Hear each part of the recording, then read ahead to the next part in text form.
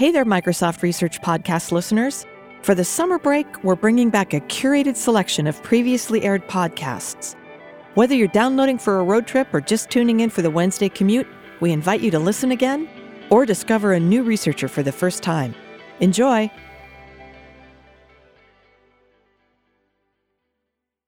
One of the latest projects I'm doing is FarmBeats.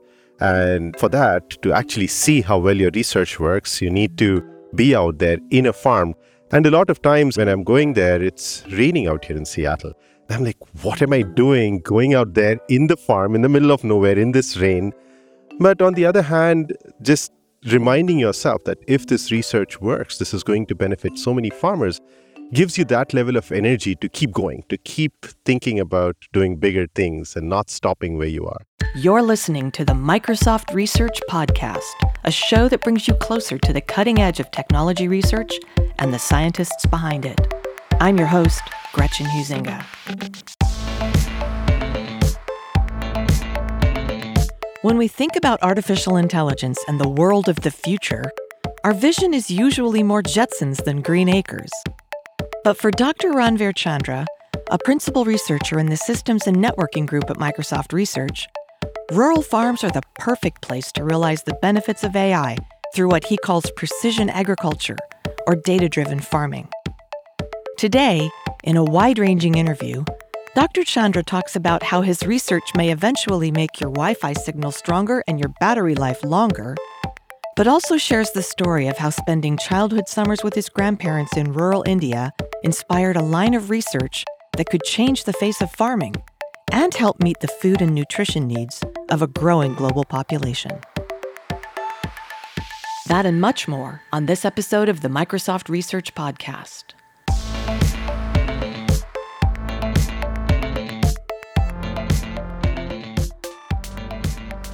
Ranveer Chandra, welcome to the podcast. It's great to see you today. Yeah, thank you. I'm excited to be here.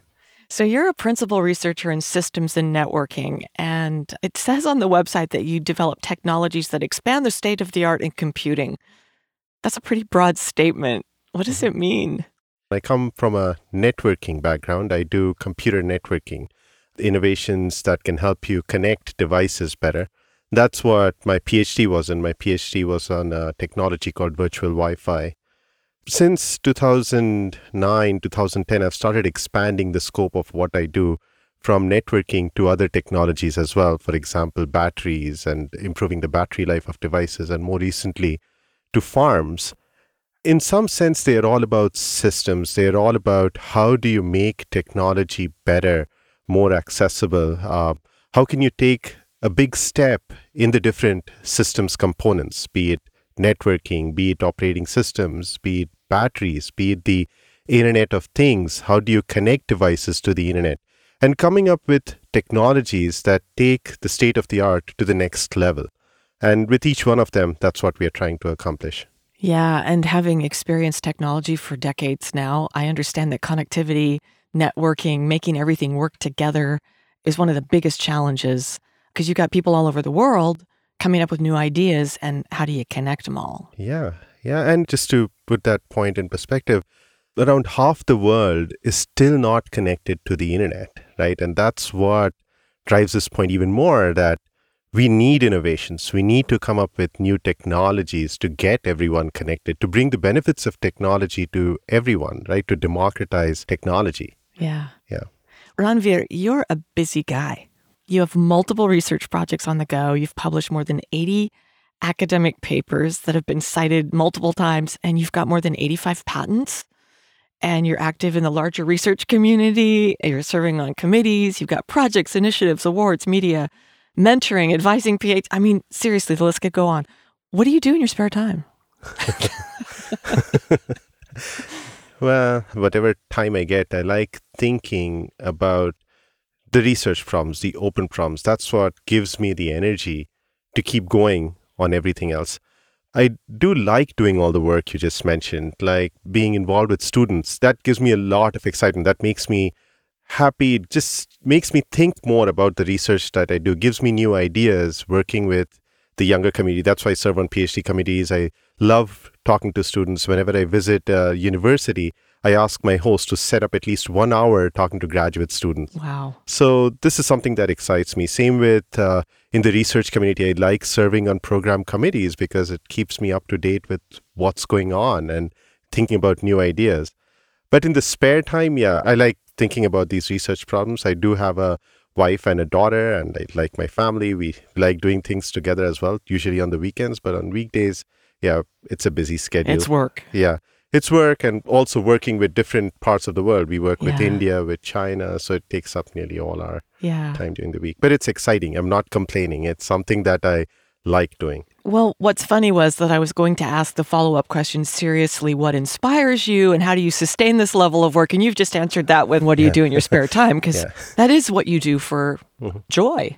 Yeah. Sounds like. Yeah, in the sense, I really like my work. I'm really excited to come to work every day. Even I travel a lot, but even when I'm traveling, I don't complain. I really like doing research and thinking about these, meeting students.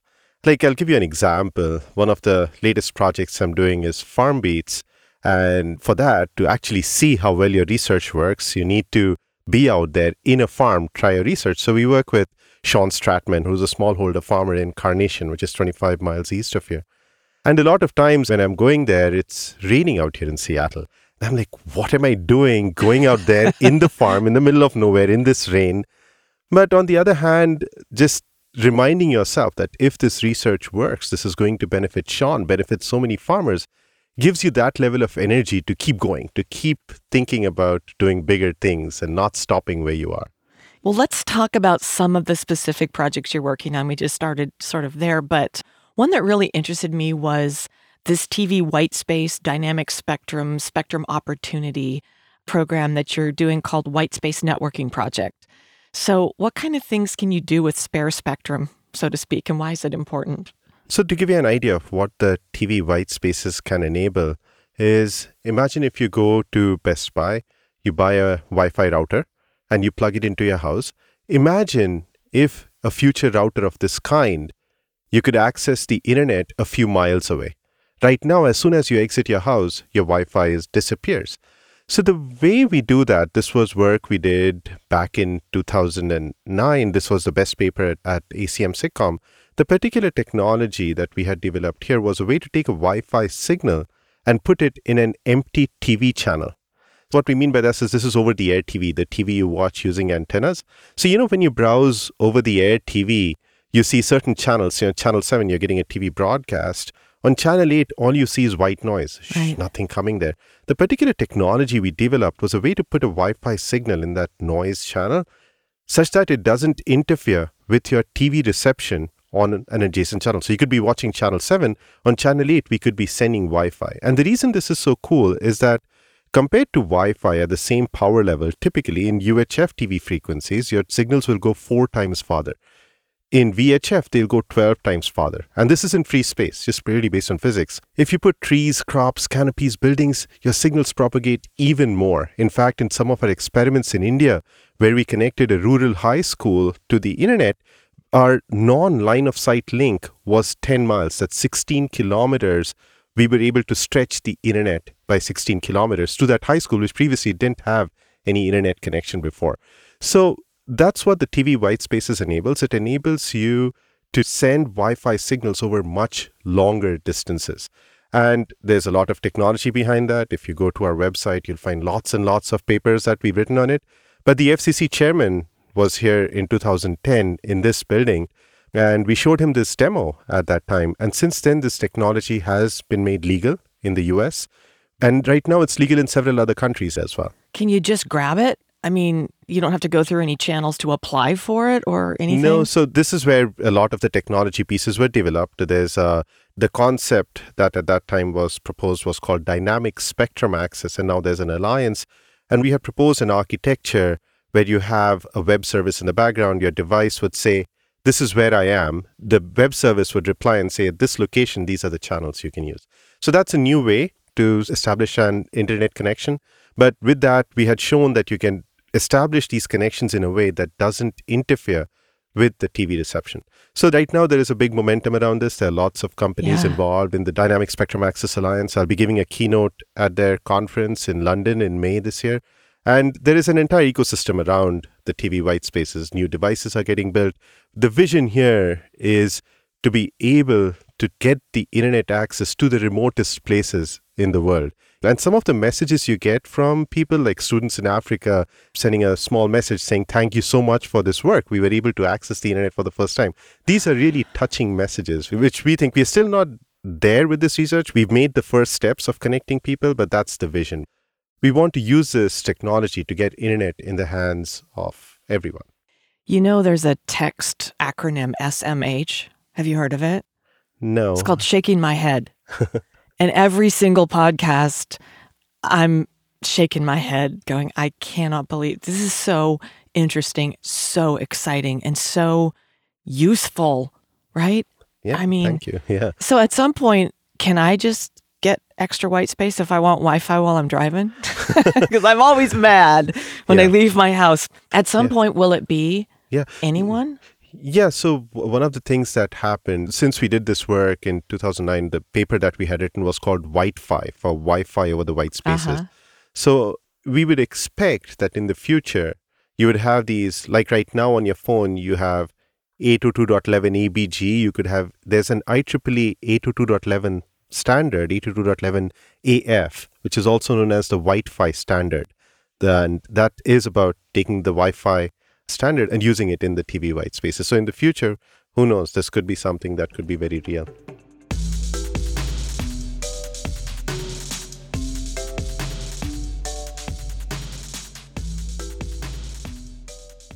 Another area I was surprised to learn about was battery research, and you've referred to it a couple of times. Not something I would have expected be going on in Microsoft research for some reason. But tell us what's going on in battery research from your perspective and how it's going to make our lives better. Yeah. I already think of 10 reasons. Yeah. So we started this research back in 2010, where I'm leading this battery research across Microsoft, where it's not just about research. We work with the product teams as well. And we are looking at ways in which you can improve the battery life of mobile devices, take it to the next level. Our mission is to keep working on this until you can get your devices to last a week without charge. And we're thinking of mobile devices. Mobile devices could be phones, laptops, tablets, two-in-ones, any of these. And we're taking a holistic approach, working all across the battery stack, from batteries itself to how these batteries are managed in the hardware, to the device drivers, to the operating system, to the applications, all throughout, and coming up with ways in which we can take it to the next level to improve battery life. And one of the things we did initially was to come up with a way to model the battery consumption of the devices. How much power does your display use? Does your processor use? Does your network use? We built models for all of them. And then we worked very closely with the different product teams on transferring the technology. And they're part of the research that we do, all the teams within Microsoft. One of the key technologies is software-defined batteries. And we're super excited about that. That's a new paradigm of the way you use batteries. What we came up with was a way in which you can combine batteries of different chemistries.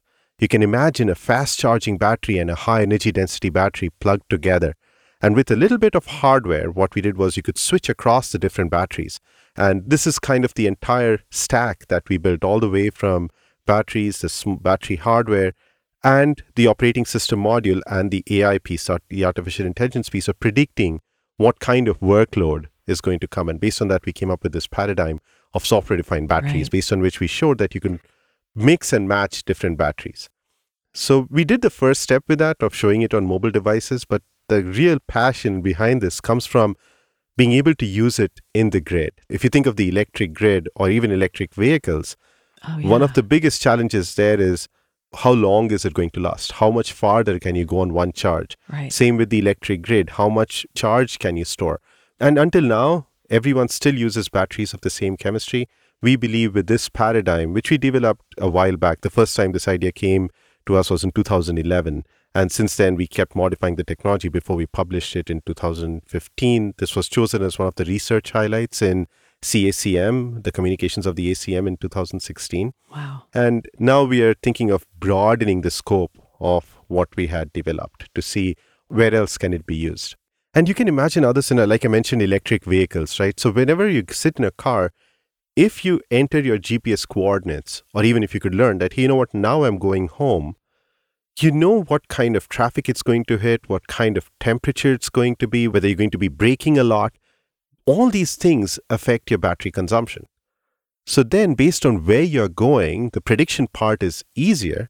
You can easily build the smarts in so that your car can go that extra bit longer. Right. By pulling from a different from different batteries based on your profile, based on what the traffic is, based on what the weather is, and so on. This is one of those podcasts where it's like everything you say, I can see how it can impact my life. That's my tomorrow. goal. Let's go a little bit more. I could talk to you about batteries for an hour. Seriously. And that's kind of weird for me. I don't usually talk about batteries to people. One of the most well-known projects you're leading is an incubation on IoT applications called FarmBeats. You referred to it earlier, but it's really cool. I want to know more about it. I know our listeners would like to know more about it. So tell us about FarmBeats. Yes. I'm super excited about it. I've been doing this for about 3 years now. So the reason I started this project is I don't have an agricultural background. I'm not a farmer. Could be one of those things on your resume. I know. So my PhD is in computer science. But I did have some experience with farming in the sense that when I was growing up in India, as it happens in India, every summer and winter vacation you have to spend with your grandparents. So, and my grandparents lived in a farm in a small village in Bihar. It's in rural India. And every summer and winter vacations, that's 3 months of summer vacation and 1 month of winter vacation, I would be spending there with them. And I used to hate that because as it was at that time in the farms in India, the villages, they didn't have any electricity, no bathrooms. It wasn't easy living. And the rest of the time I was in a city. So I didn't like it, but I still went there. I spent a lot of time there. A lot of my friends were in the villages. I learned biking when I was there with those friends. Because they had to go too. Yeah. Yeah. And so exactly. So, but then I think in a way that I didn't like farming then, but in a way it's kind of giving back. Having seen the poverty, the way people go about doing farming, I want to develop technologies that can impact their lives. The goal of FarmBeats is to enable data-driven farming. So just to give you a bit of perspective, the world's food production needs to increase by about 70% by 2050 to feed the growing population of the world. And I was at another meeting with different people, and there was a lady from the Rockefeller Foundation, and she mentioned that, you know what, we're talking of 70% to feed the world, but what about nourishing the world? The challenge is even more, giving them nutritious food. Good food. Yeah, good food. So how do we get there? So it's like the green revolution all over again, because we need to meet this food production demand without an increase in the amount of arable land. The amount of arable land is about the same. The water levels are receding. The challenge is even more. We will need to get there in a sustainable way. So agricultural scientists have been thinking about this problem, and the most promising technique seems to be that of data-driven farming. What we mean by data-driven farming is the ability to map a farm and overlay it with data. For example, what is my soil moisture level 6 inches below the soil? What is my soil nutrient level throughout the farm? If you can build maps like those, it can enable techniques such as precision agriculture. Right. What we mean by precision agriculture is the ability to do site-specific applications. For example, rather than putting water uniformly throughout the farm, you apply it only where it is needed. Instead of spraying pesticide throughout the farm, you apply it only where there are pests. Precision agriculture has been shown to improve yield, reduce cost. It's also better for the environment. Yeah. And once you can build maps like this, the other benefit that we got approached by some other companies, which are like, we could use this to improve seed phenotypes. It's not only about precision agriculture, it could also help with phenotyping, which can help feed the world. Precision agriculture was proposed back in the 80s, that technique. It still hasn't taken off 30 years down the line. And one of the main reasons it hasn't taken off is because of the cost of data-driven agriculture solutions. Just to give you an idea, there was an expo that I had attended where there were lots of companies presenting their precision agriculture equipment, and the cheapest sensors at that expo were 5 sensors for $8,000 and a recurring cost. For a farmer who doesn't make that much money, most of them, to invest in that kind of an infrastructure without knowing what the ROI, the return on investment is asking for too much. Yeah. So the goal of the FarmBeats project is to bring down the cost of these data-driven agriculture solutions by 2 orders of magnitude. We want to bring it down from $8,000 to $80. And this is the goal. And we have some innovations Sounds based on good. which we think we can get there. Is there any connection to the White Space project and the FarmBeats project? Yeah. So one of the key reasons these existing sensors are expensive is because of the cost of connecting these sensors to the cloud. Imagine if you're out in the middle of the farm, a lot of times you'll end up using satellite connectivity to connect them, or custom cellular, because a lot of times you don't get cellular connectivity, you'll build your own base stations. So the key insight in the context of agriculture was that TV towers are where people are in cities. In Seattle, you have a lot of TV towers across the lake. The farms are away from the cities. There are fewer people in the farms. Because there are fewer people in the farms, you have fewer TV towers. What that means is you have a lot of empty TV channels.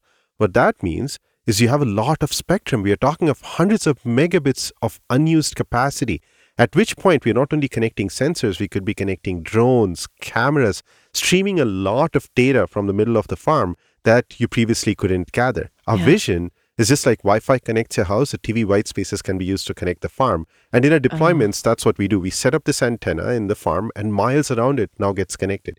You could be streaming data from the middle of nowhere. If you talk to agricultural scientists, the number one problem they face is that of getting data. Yeah. So that's one of the innovations. The second thing we did was, so right now, if you wanted to build an accurate map, what is the soil moisture level 6 inches below the soil throughout my farm? Well, because soil moisture varies a lot, you would say, you know what, I'll deploy lots and lots of sensors. But deploying a lot of sensors is expensive to deploy, to manage. It also comes in the way of the farmer as the farmer does a day-to-day job. So then the key innovation we came up with was a way to build this map using very few sensors. And the way we do that is we combined ground sensor data with aerial imagery, for example, using these UAVs, the drones. So you fly a drone, get the visual image, we take that to train a machine learning model or using the ground sensor data, and then we use that with very few sensors, we're able to build very accurate maps of the farm. So using the TV white spaces, it brings down the cost of the sensors. Using this technology of fusing aerial imagery with drones, we need much fewer sensors than what you needed earlier. In the startup space or even in research, you see a lot of people working on drones, a lot of people working on sensors. We believe we are the first who's been able to combine both of them in a meaningful way. We did that for soil moisture, soil temperature, and soil pH. Once we presented it to other companies, they want to use it for many other use cases. They think this technology can now be used for many other applications in farming. The other innovation we came up with it was, with the white spaces, we can gather a lot of data. You can send a lot of data from the drones, from the cameras. You can be putting these cameras in barns, monitoring cows. You can send all that data to the farmer's house, but the farmer's house doesn't have great connectivity to the internet. So what we did was, our key insight was that most farmers have PCs. If they don't have a PC, we ship them an Azure IoT Edge device. This sits on the farm, and this does a lot of compute, lot of machine learning sitting on the farm itself. It can be available offline and so on, and only sends the summaries to the cloud. And the fourth innovation we had was around power, where in Seattle, if I'm using solar panels, you need to come up with an innovation around power, especially in winter when you don't get a lot of sun. How do you get your system running? So we had some innovations there as well. But this is the complete package of things that we call FarmBeats. We're able to gather a lot of data using the white spaces and then apply new machine learning on top of it using the technologies I mentioned to come up with insights. Yeah, this is going to be called the SMH podcast because I even did background research, but on you. This is fascinating and fantastic. Thank you. Do you have to get the cows' permission to monitor them? That's a good question. We at least get the farmer's permission. We're going to watch your cows. I know. Well, it's for their own, For their own safety and I good, know, yeah. and health, and we can tell when a cow is sick and things like that. Yeah. It's like a nursery monitor. Is the kid crying? Is the kid okay?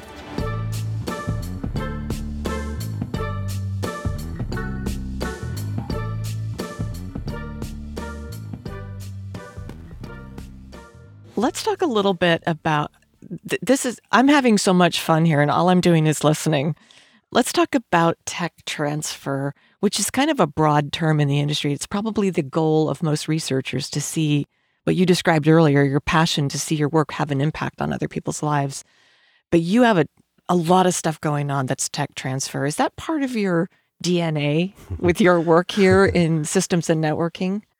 Yeah, and that was one of the reasons I had joined Microsoft Research in the first place. And when I graduated from Cornell in 2005, All other places I had interviewed in were academic positions. This was the only industry lab I had considered. And the reason I wanted to come here is because I wanted to ship technology that touches people, that is in the hands of people.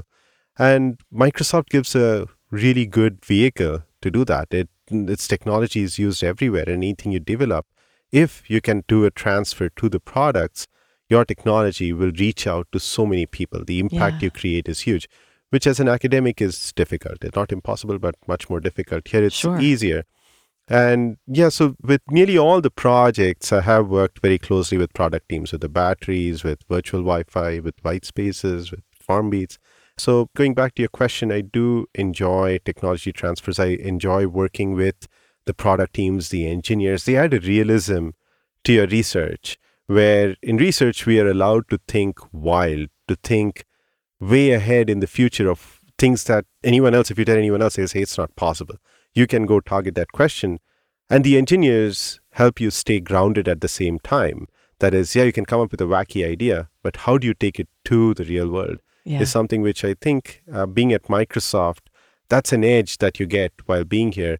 You're in proximity to so many other researchers. You're in proximity to the engineers, to the sales team who actually talk to customers, and you go talk to customers as well. So that's one of the strengths, one of the benefits of working at Microsoft Research. I love this so much. I've got a Venn diagram going in my mind of interdisciplinary research efforts, across different fields that you get here. And then you've got the transfer into the product groups. I mean, I've heard actually recently that there's researchers that end up in product groups, and I'd call them human tech transfer.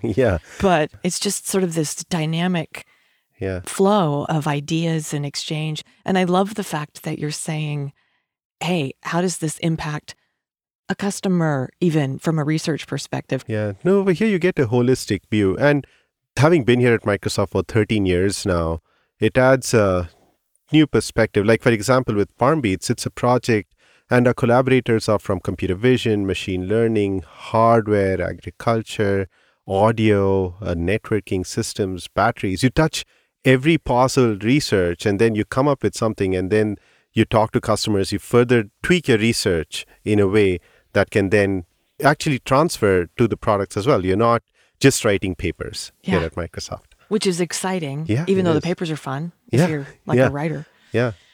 Harry Shum refers to what he calls an invisible revolution. It's the system that becomes transparent and you just have an experience with the technology without knowing. What's your take on the invisible revolution for technology? I think it's absolutely needed. And that's something where I'm trying to push on that through my research as well. For example, with FarmBeats, taking it to a farmer who might not even be tech savvy. Most of them are not. And helping them benefit from all the latest advances in computer vision, machine learning, networking systems, all of that. Bringing it to the farmer, but to the farmer, they don't realize all the things in the background that's making it happen. All they see is the benefits of that technology. Doing core research is important. The other part is taking that research in a way where it reaches everyone. It democratizes the technology, right? It gets to everyone out there, and everyone can benefit from the advances that you do. And I think more and more of it will happen. So one of the things I'm seeing here at Microsoft is a breadth of projects that really surprise me. How does this work at Microsoft, that you could do something in batteries, you could do something in functional programming languages, you could do something in quantum, you could do something on a farm? That's a great question. And this is something which is the unique aspect of Microsoft Research and Microsoft. And this is what I doubt you'd get it anywhere else. And a lot of it is driven by our leadership, from Eric to Harry to Satya, where everyone's promoting this growth mindset within Microsoft, where you're coming to Microsoft not just because you're doing your job, you're coming here because it helps you fulfill a passion, something that you're excited about. That's one of the reasons I've been able to do agriculture. And it's not something I'm doing on the side without anyone else noticing. Everyone notices. Satya blogged about it. Harry talks about it. So you see it at every level of our leadership, something where within Microsoft, there is this new culture, this new growth mindset where our executives want us to take risks, want us to do something that has a bigger meaning than just your day job. And this is what I think you can do at Microsoft Research as well. Here we get a lot of freedom. We are able to think big. The people around you are super smart. These are the best people in all the different areas of computer science, electrical engineering, and other fields. Yeah. That's the encouragement that we get, using which we are able to take risks, take things to a new level. And this is one thing where people who are graduating, I would definitely recommend Microsoft to them about these unique opportunities, which I doubt you'll get anywhere else. You know, this whole podcast is an inspiration to next generation. I mean, I literally shaking my head. What advice, kind of parting thoughts, would you give listeners that are interested in getting into this? What challenges lie ahead in the field that you think the next bright minds might need to tackle, want to tackle? What lines of research are top of mind right now? Yeah, so there's some lines of research which are hot in the research community, some other threads of research which I get excited about. I'll talk about the latter because Good. I want more and more people to work on those problems. And that has been the guiding force behind my thread of research as well, about how can you make technology more pervasive, bring the benefits of technology to many more people who are disadvantaged right now. One of the statistics I had given earlier was around half the world's population is still not connected to the internet. How can we get internet to everyone? Electricity, that's one of the other big problems in our lives right now. So I'm working on batteries, and we'll start working on the electric grid as well. How do you get more people online in a clean way? With FarmBeats, we're looking at the agriculture problem. How do we feed the world, bring the benefits of all the technology that we're developing to the rest of the population? Just an advice to the audience listening to this. If you expand the scope of your research to have an element that touches humans, it gives you a different perspective around your research. Your energy levels don't go down. It gives an amazing amount of satisfaction working on these problems. And this is one thing I have seen even with working with my interns. Initially, all of them brilliant, like the best minds from all the top universities. Initially, all of them were working here, sitting in the lab. But the people, once they go out, once you see them going out and talking to farmers, doing this for, like one of the interns, he was from Harvard. He was doing the TV White Spaces project. He was so motivated by this work that he went out over a weekend. He drove 1,500 miles, stopping every 6 miles to measure what is the signal strength there. He got pulled over by the cops a few times. We don't make all our interns do this. It's something he did, and he just came in. And the reason he was doing this is because of the impact that this technology could create. Since then, once this technology has been made legal, we've connected so many people in rural parts of Africa, India, to the internet using this technology.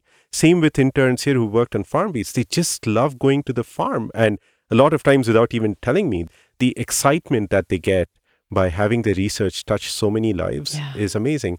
And that's one of the advice I would give is it's important to do core research. That's just go deeper and expand the state of the art in computer science in that particular field.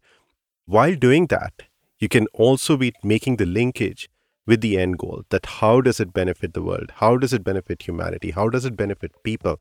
How can I make technology more accessible to them so that their lives are better? Ranveer Chandra, you are using AI for good and not for evil. And it's been an inspiration talking to you today. Again, this is the SMH interview. Thank you so much for coming in. Thank you.